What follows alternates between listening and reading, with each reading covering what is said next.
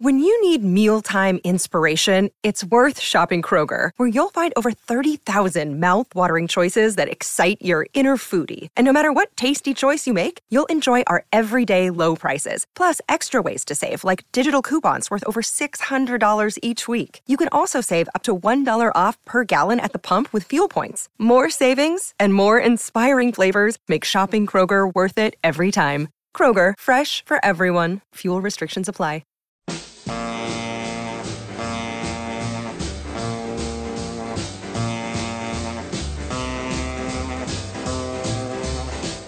Welcome to Let It Roll, the insanely ambitious musical history podcast hosted by Nate Wilcox. We've covered the early history of rock and roll, country music in the 20th century, the rise of hip-hop, disco, and electronic dance music, and heavy metal. Stay tuned for our histories of Broadway, opera, punk rock, jazz, blues, ragtime, Latin music, and gospel. Follow the Let It Roll podcast on Twitter at Let It Rollcast, and check out our website at letitrollpodcast.com. Let It Roll is a Pantheon podcast, and you can listen to more great podcasts at www.pantheonpodcasts.com. We've already raised enough to pay for 11 months' worth of episodes of this show. We're going to keep the fundraising drive going until we've got a full year covered. We're almost there. Please give if you can afford to. Today, Nate welcomes Ken Emerson to discuss his book, Always Magic in the Air, The Bomp and Brilliance of the Brill Building Era. Email us at letitrollpodcast@gmail.com. Pop in those earbuds and enjoy. It's time to let it roll. I'm your host, Nate Wilcox, and today we're welcoming Ken Emerson, the author of Always Magic in the Air, The Bomp and Brilliance of the Brill Building Era. I hope my microphone popper was working for that to cut all those bumps out. Hey, Ken, welcome to the show. Oh, good to be talking to you. Cool. So tell us about just the big picture introduction of the Brill Building Era, because it's not even one building, actually. This stuff actually happened in, what, 3 or 4 buildings? And what is it about the Brill?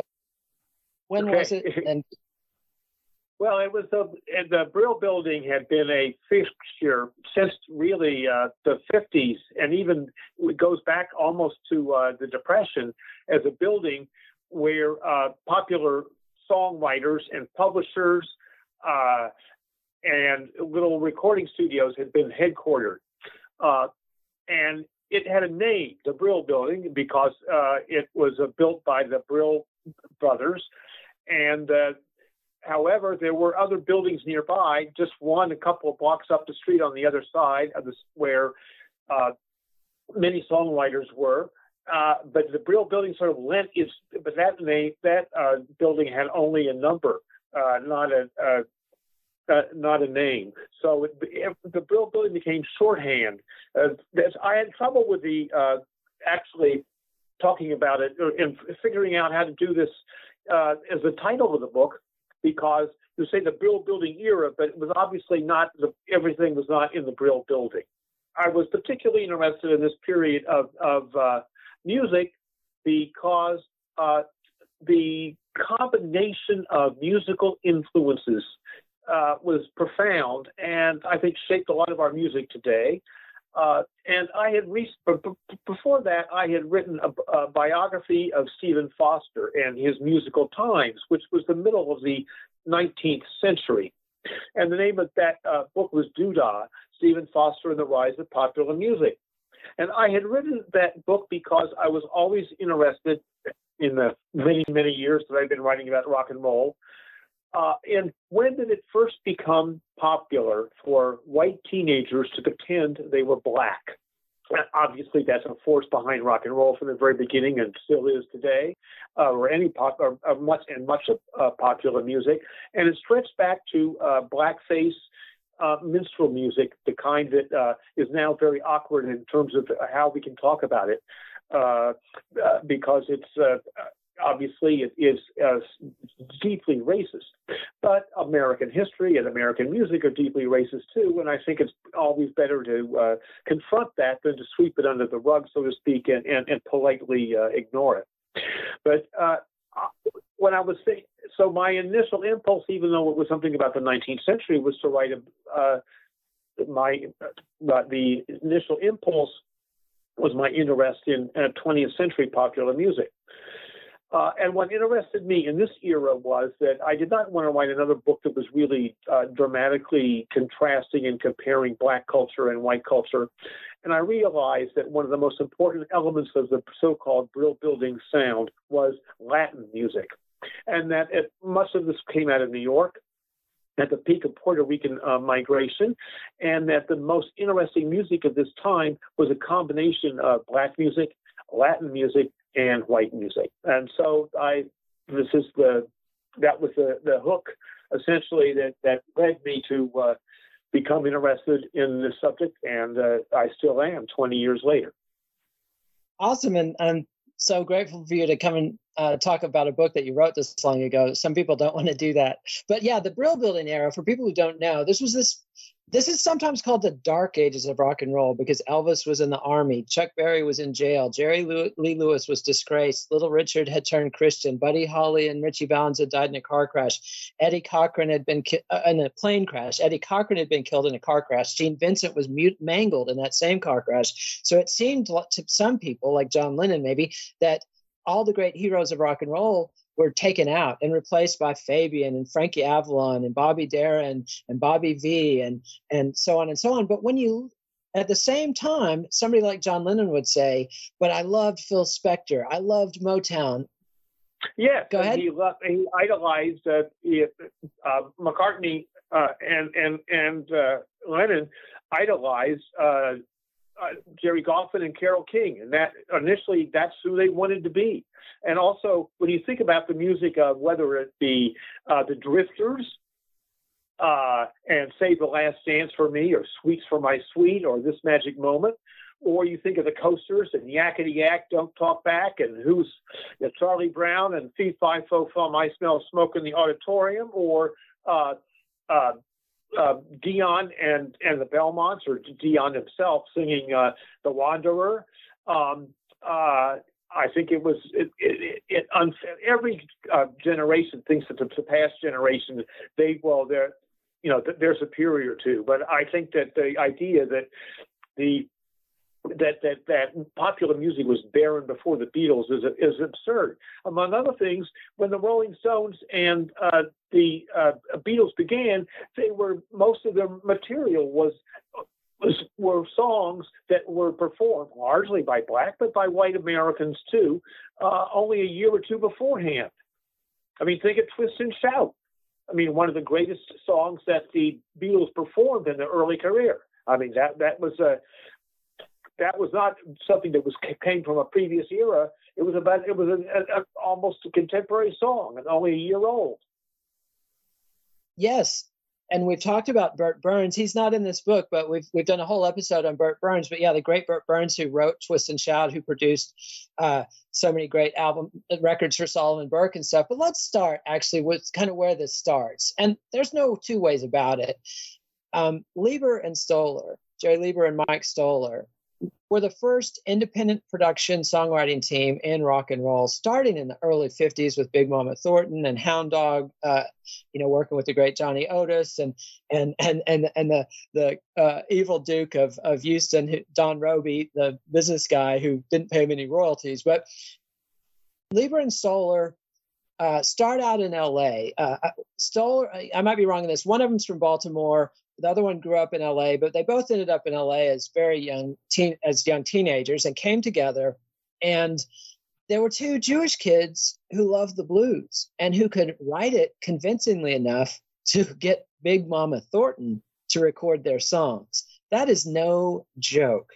And what you're talking about, yes, in the course of this 5-6 year Let It Roll project, exactly what we see in the Brill Building is this cultural coming together where people like Leiber and Stoller and Goffin and King and Sedaka and Greenfield, Doc Pomus and Mort Schumann, Greenwich,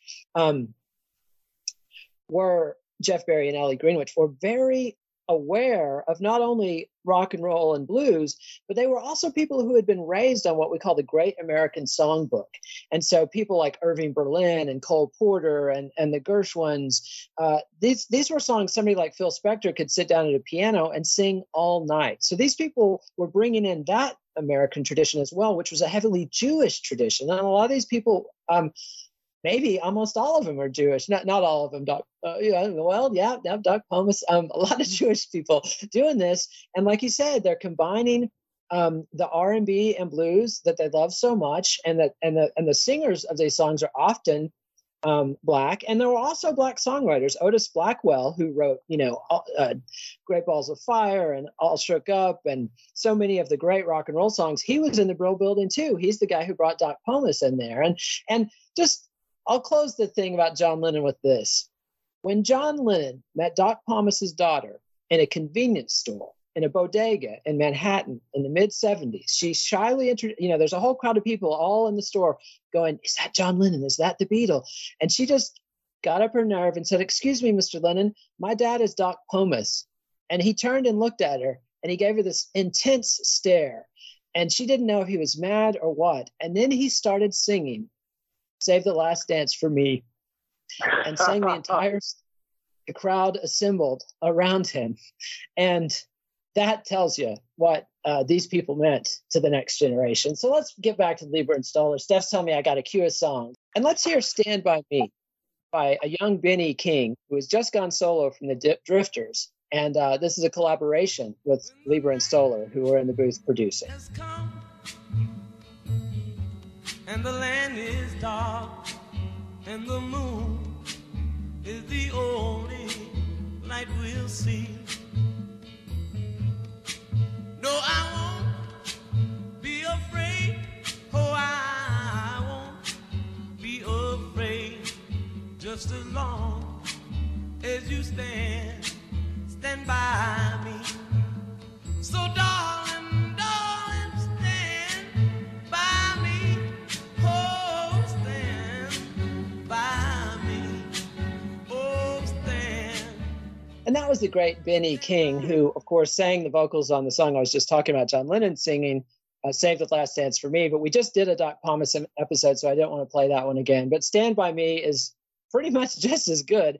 And Benny King was the singer. But so Leiber and Stoller, tell us about how they went from LA, got their start in LA, and how they came to New York, and what happened once they got to New York. Well, they were very popular in Los Angeles, writing songs for a variety of artists, almost all of whom, with a couple of exceptions, were Black. And they were all on the rhythm and blues and the race charts. Not very few of them were really that popular with white audiences at that point. But they began to have success with the original group of the Drifters that had no relationship to the group that recorded "Stand By Me" and other songs. And so doing that, they also had success with a group called the Robins, who would later become the Coasters. And so they began to attract the attention of producers and record companies in the East Coast, where most of the national record companies were still located at that time, and particularly in Atlantic Records, for whom the Drifters recorded, and they were invited to come east on the basis of their success, largely with the Robins Coasters, as they were called. And by the way, that's one of the reasons why they changed their name from the Robins to the Coasters, because they were East Coast company and a West Coast group. And the Drifters, to try to recreate their success with a new group of Drifters, because their manager had fired all the old ones, and to take their music further. So they worked with the Ertegun brothers and Jerry Wexler, who were the principals of Atlantic, working with those two groups. And the two groups were very different. The Coasters were comic. Everything they did was funny. To this day, I mentioned earlier, you think about the Charlie Brown, Fee Fi Fo Fum, I Smell Smoke in the Auditorium, or to my mind, one of their favorite, the Double Entendre of Poison Ivy and Venereal Disease. Those were funny songs, but the Drifters sang romantic songs. And Jerry Leiber and Mike Stoller were not particularly Jerry Leiber, who had a very sarcastic, comic point of view, were not very good at writing romantic ballads. So they began, when they came to New York, to cast about for writers who could write more romantic songs that were appropriate for the Drifters, and then Leiber and Stoller would produce them. And this is one of the creations of the Brill Building sound was that they got involved with Doc Pomus and Mort Schumann, and later with Barry Mann and Cynthia Weil, and with Jerry Goffin and Carole King. So they were really mentors to a generation of fabulous writers who, at the beginning, were scarcely out of their teens, and Leiber and Stoller taught them well. Also, Burt Bacharach and Hal David. Burt Bacharach had been the director of Marlene Dietrich's band, and he realized that that if he was going to make money, he had to learn about rock and roll. So he literally came to Leiber and Stoller and said, "Teach me how to make pop records that aren't just sort of old, middle of the road records." And he learned from them as well. So you said in the beginning that this is where the story begins, and that's why Leiber and Stoller were just so important. I also want to stress, by the way, or point out that there are some people that you could also include in this that are not in quite that family. I think most notably people like Bob Crewe and Bob Gaudio and the Four Seasons. So there were other principles that in this era. I chose not to write about them simply because they didn't have the personal relationship with the other group of people that I wrote about and we're talking about today. So the Brill Building sound and era extended beyond the principal songwriters that we're discussing today. Yes, absolutely, and that's a very important point. But you just had to narrow it down.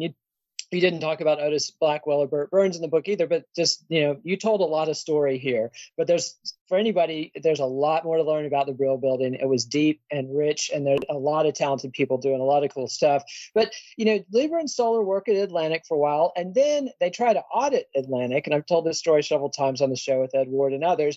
And Jerry Wexler basically fired them for having the temerity to ask for an audit. And they found out that Atlantic owed them $18,000 they hadn't collected, but they got fired, and I don't even know if they got the money. So they had to go out and start their own record label. Now, as great as they were at being songwriters and producers, they weren't the best song pickers. And they come in touch with this guy, George Goldner, who was kind of one of the great Latin record producers and record label men of the 50s era, which preceded it. And all these kids were dancing to Latin music almost every weekend in the 50s. So this is incredibly important. And we're doing a series with Ned Sublett on where is this Latin music coming from Cuba and the Congo. It was literally coming from the Congo up through Cuba and Jamaica and the islands, and then coming up to New York via Puerto Rico, and coming up. And these kids had listened to this stuff. So George Goldner's a big guy from Latin music. And then he had been the mastermind, or had worked with Frankie Lyman and the Teenagers,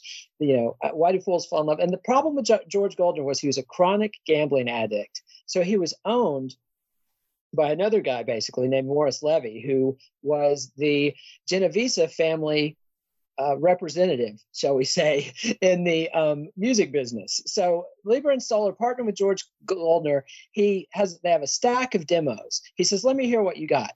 And he goes through the stack and he picked out the exact songs that were hit records. And Redbird Records goes on this tear for several years of making tons of records, lots of hits. And one day the Genovese family checks in with Leiber and Stoller, and they end up giving away their share in that for $1 each. And George Goldner bet it all on the horses, and Morris Levy ended up with it. But let's get on to Goffin and King. Tell us about Carole King and Gerry Goffin. And this is one point before you start. If you've watched Mad Men, okay, Steph tells me I got a cue again. So let's get the cue in there. And let's go with the great classic by Goffin and King, Will You Still Love Me Tomorrow?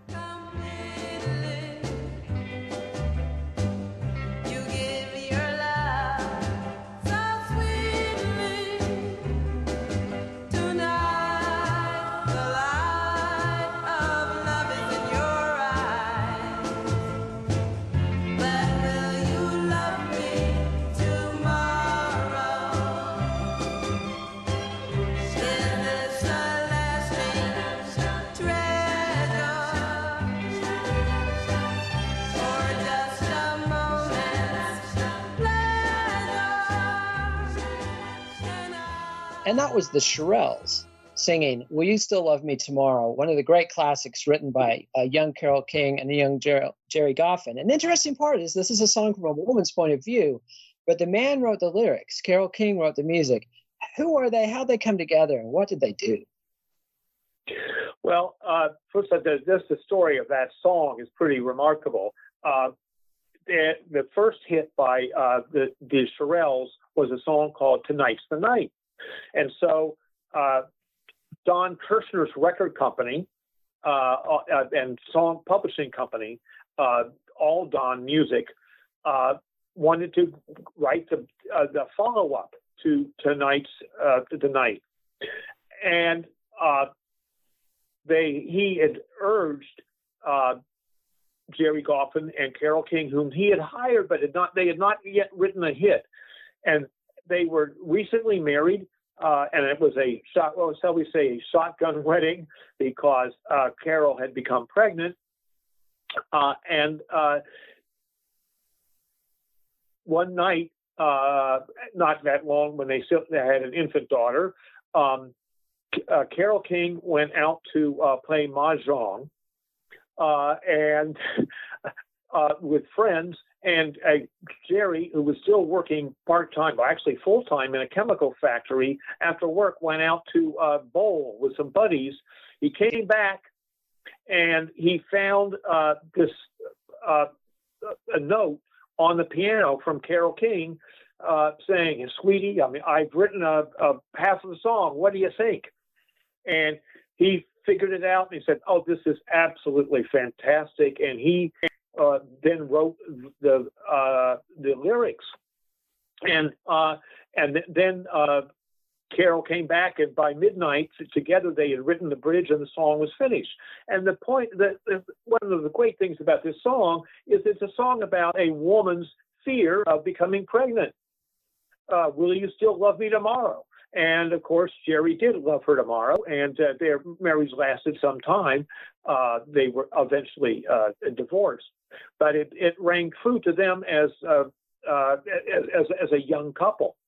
Ironically, they recorded a demo, and Don Kirshner, the head of All Don Music, thought it was so great that he wanted Johnny Mathis to sing it. And the idea that you would have a man who, among other things, was gay, sing this "Will You Still Love Me Tomorrow" about a woman's fears of pregnancy was just absurd. But Don was not always, although he had a great ear often for hit records, sometimes he could be a little tuned or shall we say gender deaf. And also Tony Orlando of Dawn later on. And, not three times on the window, if you hear me, and wear a yellow ribbon. He was a young man who was also involved with All Don Music. He wanted to sing it, but thank God it went to the Shirelles. Ironically, when the Shirelles first heard it, they thought it sounded too much like a country song, and they were not quite sure that it was right for them. But Scepter Records, their recording company, overcame their reluctance, and it was a huge hit for them. And it was so successful that Gerry Goffin was able to quit his job at the chemical company where he was working and become a full-time songwriter. And the thing I got to mention about Spectre Records before we go, we won't be talking about them much, but this is a company founded by Florence Greenberg, who had sold a previous record company. I think she co-owned with her ex-husband for $4,000 and started this label. And she met a handsome young black man named Luther Dixon. And they became surreptitious lovers and produced a great string of hits. So there's a lot of integrating and cultural mixing going on. And the other thing about the Brill Building is so many of these women, Carole King, Cynthia Weil, and Ellie Greenwich, this is really the first. There were some female songwriters that made their mark in the Great American Songbook, but this really is the first time in American history that women are at the absolute forefront of popular music. These three were some of the key. They were holding their own with Burt Bacharach and Mort Schumann and Mike Stoller and Neil Sedaka, who were all musical titans in the composition department. And these ladies were more than holding their own. So the baby boomers are already much more egalitarian and much more pro-woman than previous generations without even really realizing it. They're already doing that. So we got to rush because I want to cover everybody. Let's talk next about another Aldan Publishing Group team. And this is Neil Sedaka and Norman Greenfield. How'd they get together? Who were they? And what did they do while they were with Aldan? Well, they are really the beginning of Aldan because they were the first songwriting group, pair that Don Kirshner became involved with. And they wrote songs for Connie Francis that were the first hits for Don Kirshner as a music publisher. So they really Neil and Howie are really the people with whom the story of Aldan music begins. And Neil was a classically trained pianist. Carole King went to the same high school. She was a couple of years behind him and idolized Neil. It actually was a very, over the years, there's sort of a frostiness in the way they've talked about each other. I think partly because Carole King became so famous that Neil felt a little outclassed or competitive with her. And also one of his first hit songs was called Carol, Oh Carol, in tribute to her. And so these people were all very close to each other. If I may I can interrupt you for 1 second, Ken. I want to add one point about that.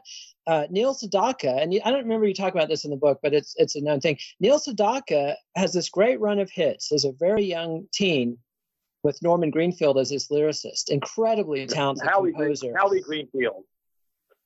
Greenfield. Sorry. Thank you for correcting me there. And but Neil let his mother manage his affairs. And she and another man who came in to manage him had an affair and ended up squandering his entire money. So when he was resenting Carole King's massive success in the early 70s, you got to keep in mind, he had already been famous and now he was not having hits anymore and he was broke. And he has this massive comeback in the 70s and got it, built up a fortune again. But so we can see why Neil was a little bitter. But let's get back to what they did. Okay. Well, I want to mention here one of my pet peeves, and that is it is outrageous and insulting and ignorant that Neil Sedaka is not a member of the Rock and Roll Hall of Fame. Agreed. And is not absolutely. Inducted. I mean, it is just it is criminal and an indictment of the Rock and Roll Hall of Fame. I'm going to call out Jan Winter on that. It's also homophobia. And it's interesting because Neil Sedaka, who has Let me finish. Neil Sedaka self-described as himself as a sissy. He's not gay. He's hetero. But Howie Greenfield was gay. And I believe that the Neil Sedaka presented as a sissy, as a self-described quote-unquote sissy, that homophobes like I was when I was a younger man, like so many people are, that is the reason, because his music holds up. So go ahead. Not only does it hold up in terms of, breaking up is hard to do is one of the greatest records ever made, period, in terms of its construction. A later ballad he wrote that was a hit for the Carpenters, I think is one of the great pop ballads, and that is Solitaire. Yes. And so he got, and you think about, I love my calendar girl. I'm, Stairway to Heaven, Living Right Next Door to an Angel. These are just incredible songs. And by the way, there's another person who was neglected for whom he wrote is Connie Francis. The idea that Leslie Gore is in the Rock and Roll Hall of Fame and Connie Francis, who had many more hit records, is not, there's a curious, and I agree, by the way, with the homophobia, although sooner or later you've got to deal with Elton John. I mean, if I were Elton John, I would have declined to be in the elected to the Hall of Fame until Neil Sedaka was elected. Yes, I agree with you about that. It's a question of that sort of rock and roll guitar contempt for or fear of effeminacy, which is so ironic since so much of rock and roll, I mean, think of, by God, David Bowie and Mick Jagger is effeminate. Yes, out and proud. But we got to take a sponsor break, and when we come back, we're going to talk about Burt Bacharach and Hal David. Hello, Pantheon podcast listeners. Christian Swain here to tell you more about my experience with Raycon earbuds. Our family now has 3 pairs of Raycon earbuds around the house, and my wife just grabbed a pair of the Headphone Pros to replace some headphones from a company that was double the price. And yes, she loves them. Now, if you haven't pulled the trigger on a pair of Raycons, or even if you have, but you're in the market for another pair because they're just that good, well, now is the time to check them out, because they just launched their upgraded model of the best-selling everyday earbuds. With Raycon's upgraded everyday earbuds, now you also get active noise cancellation, ergonomic design, and multi-point connectivity that lets you pair with 2 devices at once. New quick charge function, 3 customizable sound styles, plus awareness mode. Available in a variety of vibrant new colors to complement any and all skin tones. I even have a pair of earbuds in a cool green color. I have tried just about every earbud known to humankind, and these Raycons are fantastic. Seriously, if you've been wanting to check out Raycons, there truly is no better time. You're going to ask yourself why you didn't check them out sooner, and Raycon offers a 30-day happiness guarantee. So what are you waiting for? Go to buyraycon.com/Pantheon today to get 20% off your Raycon order, plus free shipping. That's right, you'll get 20% off and free shipping at buyraycon.com/Pantheon. buyraycon.com/Pantheon.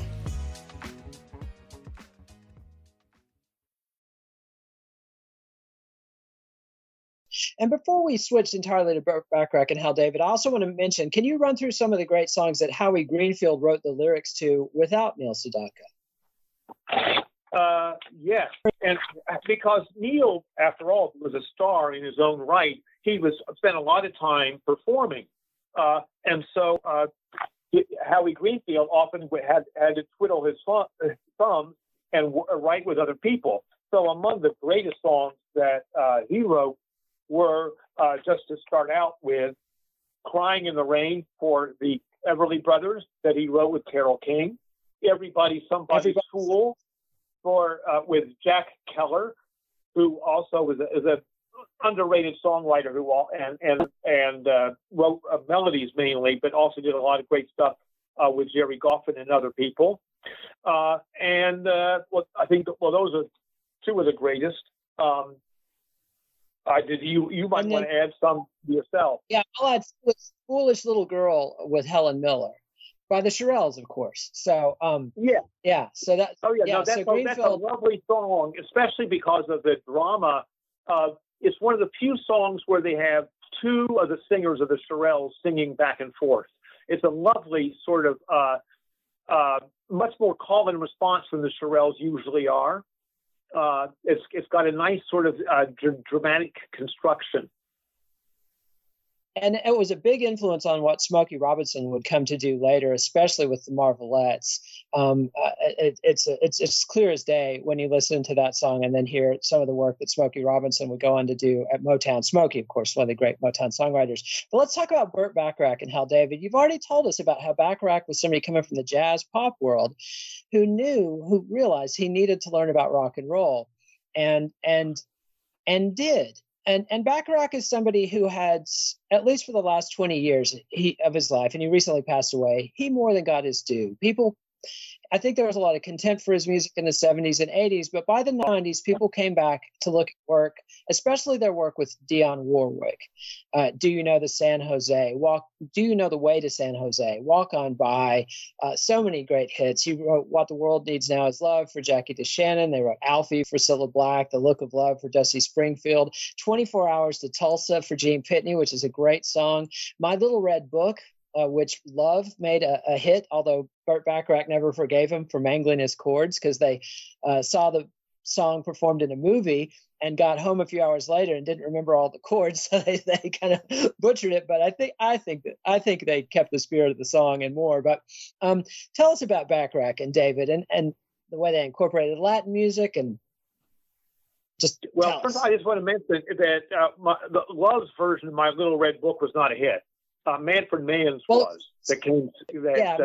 But Love was a regional hit, and it's the one that's become the standard version. Yeah.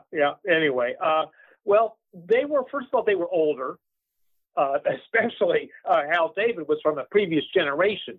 And also they were signed to a company that was a subsidiary of music publishing. That was a subsidiary of the Paramount movie company. And so they immediately were already writing for motion pictures from the beginning. And they had a cinematic feel. Think about 24 Hours to Tulsa by Gene Pitney sounds like a movie.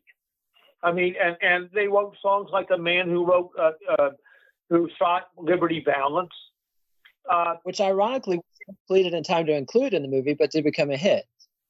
Yes. And of course, then you mentioned Alfie. And then, of course, to me, one of their greatest songs, The Look of Love, and one of the sexiest songs they ever wrote, which was in Casino Royale. So they were not writing for kids the same way that especially Jeff Barry and Ellie Greenwich were. They were writing for adults. I would suggest, however, that over the years, and this is one of the reasons why I believe his reputation waned for a good while in the 80s, is that he was not only was he aware of jazz, but and older music, but he was also classically trained.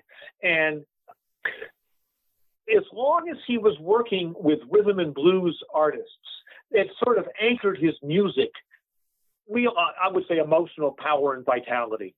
But over the years, his music became more and more fussy and filigreed. And also he began working almost entirely for a long time with sort of white bread artists. And the music lost, I would say, that sort of emotional grounding.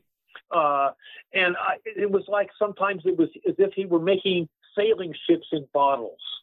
And so I think that a lot of his later music simply didn't have it had a sort of it was formally, structurally interesting, but in terms of emotions, it was sort of vapid. And I think that's one of the reasons why he suffered a decline. Now I think in some now he's sort of, and of course I hate to say something about the recently deceased. Now he's really deified, almost gone to the opposite extreme. But yes. Certainly, he and Hal David were great songwriters. Yes, and I would also argue that the Latin influence, particularly the Brazilian influence, which is a little different from the influence that the other Latin music fans we're talking about had, I would almost put Bacharach as sort of a long distance member of the bossa nova movement that had such big hits in the mid 60s and in America, like The Girl from Ipanema, and there's a beat, and I'm blanket on the name of the Brazilian beat. The baião, I think, is the word in Portuguese. That was some of the secret ingredient that Bacharach and David were combining. But we got to cover. Let's go ahead and hear 24 Hours to Tulsa by Gene Pitney, and then we'll come back and we'll talk about Barry Mann and Cynthia Weil.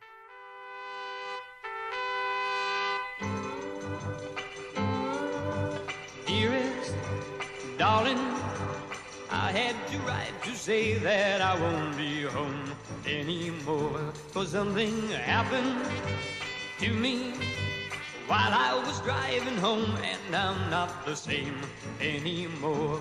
Oh, I was only 24 hours from Tulsa, only one day away from your arms. I saw a welcoming light and stopped. All right, we've got two more to cover, and both of them are married couples again. Again, totally novel. This has not happened before in American history, and it really hasn't happened since. This is a magical era.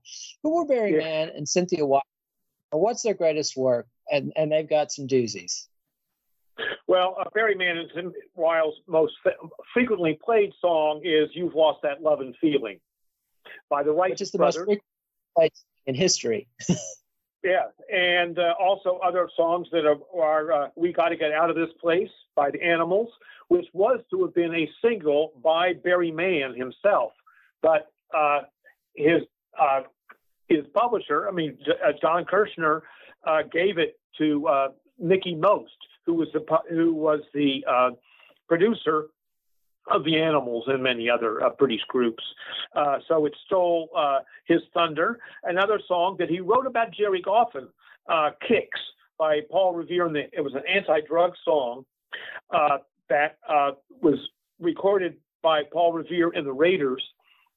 And that was he was hoping that song would discourage Jerry Goffin from continuing to not only dabble but immerse himself in drugs. Jerry did become a bit of a drug casualty, as once Barry Mann told me that a lot of people can do drugs and it doesn't hurt them, but some people are just fragile and they can be destroyed by them, and that is one that unfortunately that is the direction, the arc of Jerry Goffin's career, as brilliant a lyricist as he was. So those are some of the great songs that they wrote. Another that always fascinates me is "Only in America," which was originally a Shakira episode. We've just done that song in the previous episode. So yeah, our readers should, if you're not familiar, listen to the Richard Aquila. That's a great story too. So forgive me for that. So one of the great songwriting teams, and one name we didn't mention yet, although we mentioned one of his songs, was Phil Spector. And so these two came in, and Phil Spector was as hot as anybody in this period, an incredible string of hits. And Mann and Weil were there for him. For that "You Lost the Love and Feeling," which is kind of the capstone and crescendo of Phil Spector's career. He never matched that kind of height again. But now let's talk about our final pair, which is Jeff Barry and Ellie Greenwich, who also were great songwriters for Phil Spector. They wrote "To Do Ron Ron" for the Crystals, "Be My Baby" for the Ronettes, "Then He Kissed Me" for the Crystals, but a lot of other stuff. Tell us about Barry and Greenwich, and in particular, their project, The Raindrops. Well, they were another married couple, although their marriage lasted less than 3 years. And they're also famous for "The Leader of the Pack" by the Shangri-Las. And they, just as I said earlier, that in working for the Drifters on Atlantic Records, Leiber and Stoller encouraged younger songwriters to write material. When they formed Redbird Records, they were getting on a little long in the tooth, and they realized they did not have their finger on the pulse of white teenagers. So then they hired Barry and Greenwich to write the songs like "Chapel of Love," which was their first hit on Redbird Records, which Berry and Greenwich wrote for the Dixie Cups. So they performed. They had the same relationship and function and importance to Leiber and Stoller at Redbird that Man and Weil and Goffin and King and Thomas and Schumann had when they were at Atlantic Records with the Drifters. And they were earlier. You said that all these white couples had a relationship to jazz and to Broadway and to the Great American Songbook. That's not really true so much of Berry and Greenwich. They were really they were archetypal teams in their way that lived in it, and they were brilliant at evoking this world with almost baby talk. Think about do-wah diddy, da-do run run, be my baby does the hanky panky. They had this brilliant touch of youthfulness, and at one point they formed. Some of their demos were so great that they were released as songs by a made-up group, the Raindrops, and one of them was my granddaughter's favorite song at the age of 3, and that is "He's the Kind of Boy You Can't Forget." He goes diddle little little it, diddle little little it, diddle little little it, diddle little little it. It was this great, hilarious. Let me stop you there, because that's the next song we're going to play. So let's hear the Raindrops, Jeff Berry and Ellie Greenwich singing "He's the Kind of Boy You Can't Forget."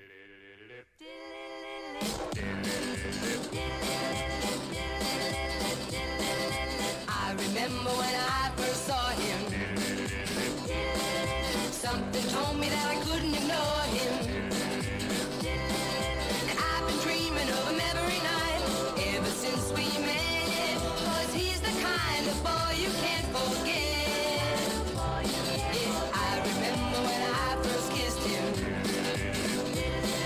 He touched my hand and I couldn't resist him. Though he kissed me about a week. And that was the Raindrops, a.k.a. Jeff Berry and Ellie Greenwich, singing "He's the Kind of Boy You Can't Forget." I feel kind of guilty that you sang that, because and then playing the record, but it is so fun to sing that. I can't resist. I always sing the Jeff Berry part. Yeah, and also the snippet you played probably did not include the middle 8, which is a totally different set of voices when it goes whoa, whoa, whoa, whoa, whoa, whoa, whoa, whoa, whoa, whoa, whoa. It is a brilliant. I mean, Ellie Greenwich was a brilliant backup singer who could construct girl harmonies and sing them herself, either multi-tracked or behind the artist that she was involved in recording and producing. So she was a brilliant harmonist. Yes, she was, and sadly, after they divorced, Jeff Berry goes on to co-write "Sugar Sugar" and have many hits in the bubblegum vein. But Ellie Greenwich never really matched the work that she did with Berry again. Do you have any insight as to why? It's sort of sad. You're right. Of all these groups, I mean, even Jerry Goffin with his drug problems had successful collaborations after he broke up with Carol, and actually he continued to write sometimes for Carol when she morphed into a singer-songwriter. But the one person who didn't was Ellie Greenwich. I always got the sense, and I didn't know her well, although I interviewed her, that she was somehow fragile. That she never really quite recovered. She never remarried, and I think it has to have been somewhat psychological, that she just didn't have that ability to do it on her own. That almost everybody. There was one point, for instance, in their marriage when Cynthia Mann, Cynthia Weil and Barry Mann broke up, and Cynthia had several hits writing with other people before they got back together again. It's sort of sad, but I think it was partly psychological. But I wouldn't. Yeah, and I think part to go into might depth have been. on that. And we covered this on our Burt Burns episode, but part of it was that Barry and Greenwich had discovered Neil Diamond and had shepherded him along in much the way that Lieber and Stoller had shepherded them along, except, of course, he was a performer. But because of his relationship with Burt Burns and Burt Burns' relationship with the Genovese family, that came to a very, very ugly end, and Barry and Greenwich were definitely the casualties of that. And now let's go ahead and talk. I should have talked about these two earlier because they were previous, but we've talked about Doc Pomus before, the great beloved Doc Pomus. I don't want to cry right now, so I'm not going to start telling that story. But I do want to talk about Doc's partner, Mort Schumann, who's often overlooked because Doc Pomus was such a beloved figure and such a beatific figure. And Mort Schumann wrote the music for the great hits, Save the Last Dance for Teenager in Love, Marie's the Name of his latest flame, and Little Sister by Elvis, and so on and so forth. And it's just an incredible talent who went on to go to France and basically translated Jacques Brel's work, and also became a hit songwriter in his own right in France, and had to change his name. So tell us about Mort. I hope I haven't talked too much this story. Well, Mort grew up speaking Yiddish, until the age of 5 or 6. I mean, that was what was spoken in his home, and he had this incredible gift for an enthusiasm. He was a total mambo nut. And the most Latin song that the Drifters ever sang, which was Sweets for My Sweets, that has Ray Barretto playing conga. And you can hear, and the piano was being played by Mort Schumann, and you can hear him singing on the chorus as well. So, and he was fluent in Spanish, so spent a lot of time in Mexico and Latin America. And then he also became fluent in French. And he was off Broadway in one of the longest, he did some of the translations, and he performed in one of the longest off-Broadway musicals, longest running ones. Jacques Brel is alive and well and living in Paris. The man who translated most of those songs was a man named Eric Blau, who was a Columbia professor, and he said that Mort could speak French better than he could. And one of the problems with the restlessness with Mort Schumann is that he was a young guy, and he wanted to travel all around the world, which he did, but because of his polio, Doc Pomus was pretty much stuck at home. And so the relationship became more and more strained as Mort would take off around the world.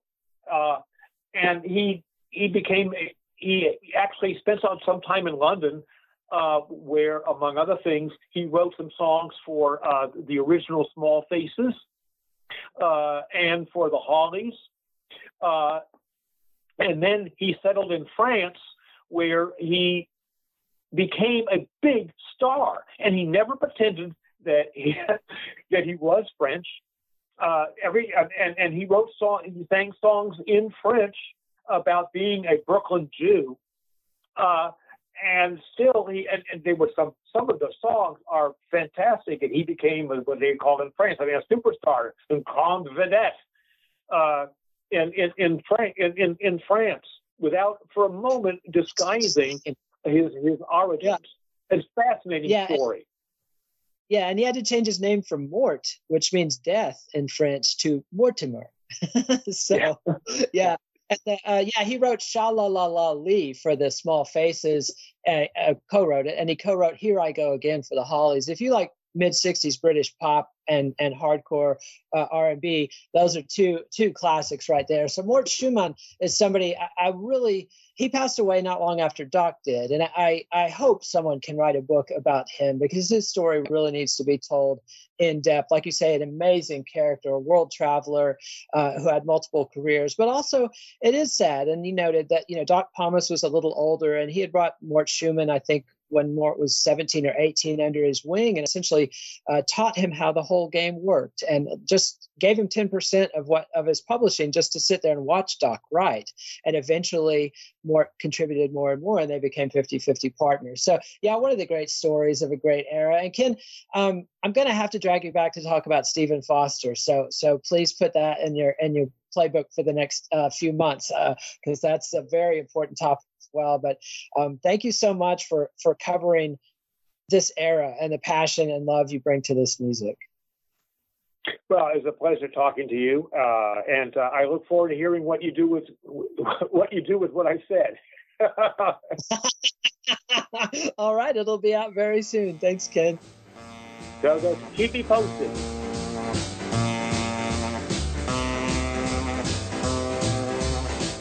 Follow the Let It Roll podcast on Twitter at Let It Rollcast, and check out our website at letitrollpodcast.com.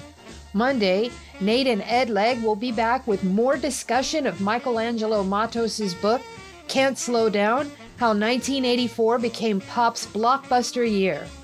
Let It Roll is a Pantheon podcast, and you can listen to more great podcasts at www.pantheonpodcasts.com.